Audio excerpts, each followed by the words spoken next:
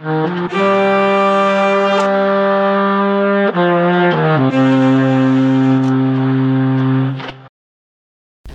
guys, I'm Oluwatobi, and I'm so happy to have you join me on the first episode of Clustered Knots. Sit back and relax, because I can tell you that this is going to be an insightful episode. This month I will be talking on emotions, and I believe a lot of us can relate with this, because you feel a kind of way right now, either positive or negative. And today, I'll be looking at validating one's emotions, because, I believe some of us would have been in a situation where it was difficult to express how we feel. And maybe you even hate yourself for expressing certain emotions after you did. And maybe you had a small win and people around talked you down and you had to feel some way. Well, I believe we feel the way we do for a lot of reasons. This could be as a result of past experiences, maybe even your background, culture, temperament, perspective to life, and even the present circumstance that is beyond your control can affect the way you feel.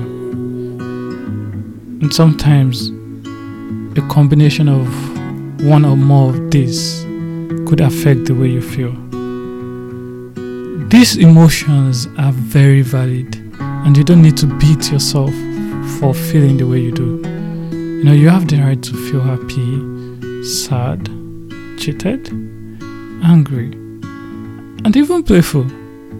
You don't need to cover up your emotions to meet up with people's expectations of you. I want you to know that expressing your emotions is being true to yourself, without wearing a mask of deception to be in the good book of anybody. Even though what you're feeling might not be the best of feelings, you still need to acknowledge it. And you do not need to pretend you're fine. Because living in denial leads to trapped emotions, which cause more harm than good. There are cases of highly extroverted people committing suicide because they tried living up to the expectations of people. They bottle up their emotions till they explode.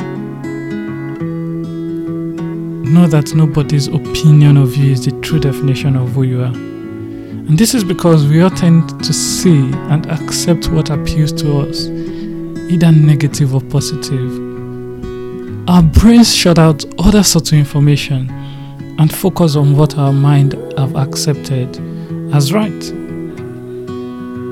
An example is a situation where we see the red flags, but we throw blind eyes to these signs until we are trapped in its dangerous web. We now see things clearly after the harm has been done.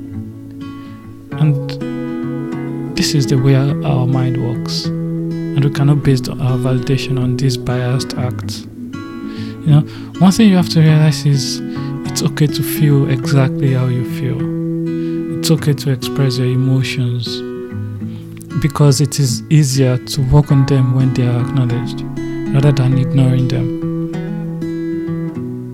And note something, that everyone around you also has the right to express how they feel without feeling suffocated or belittled. Let them celebrate their small wins, cry when they are hurt, laugh out loud, show their displeasure, regardless of how childish or immature they may look. Respect their feelings, because we should only treat people the way we want to be treated. Care about people, care genuinely. And when we do, it reflects on the way we treat them. And because I feel some certain way, doesn't necessarily mean I should act accordingly. I believe we are going to talk more about this next week, where we are looking at expressing one's emotion. And I hope to have you join next week, where we look at this together. Thank you for joining today, and don't forget to subscribe, share, and even tell a friend about it. And hope to see you next week. And before I leave, have you ever been treated unfairly for expressing your emotions?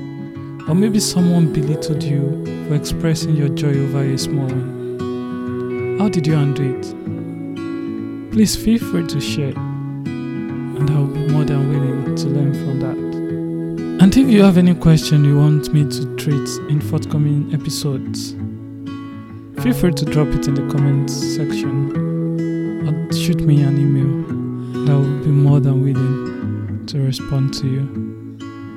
Have a great weekend and see you next week. Bye.